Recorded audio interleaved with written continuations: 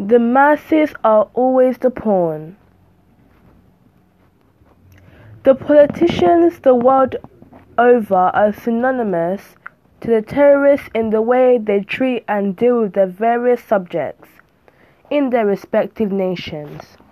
In fact, one could say the terrorists are even better than the politicians in the sense that they don't hide their viciousness from humanity, unlike the politicians that pretend to be nation builders but are actually cold-blooded killers.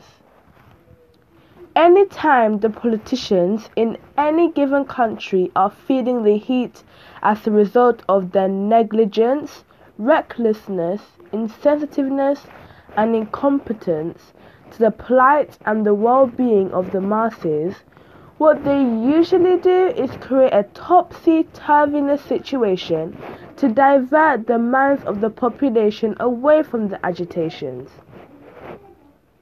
When this happens, it is the innocent masses that bear the brunt of this pandemonium, which in most cases result into loss of lives and properties.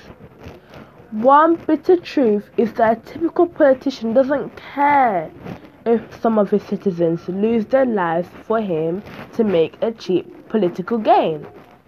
Having said this, the most disheartening and very annoying part of this sinister scenario is that every now and then, the masses allow themselves to be used as pawns in this dirty political game. The primary aim of any terrorist is to set societies and division amongst the people. Similarly, the major motive of the politicians is not different from this, albeit they do their evil acts in a cold-blooded way. Unfortunately, by the time the masses realize their follies, the damage has already been done. In conclusion, I want to urge all people of every nation to always show utmost restraint in any sensitive and volatile situation, so as to not fall victims of the politicians' dirty game. We must not allow the unscrupulous politicians to play on our emotions for their own cheap political gain. It's our lives that are always at stake. The politicians already know how to protect themselves and their families.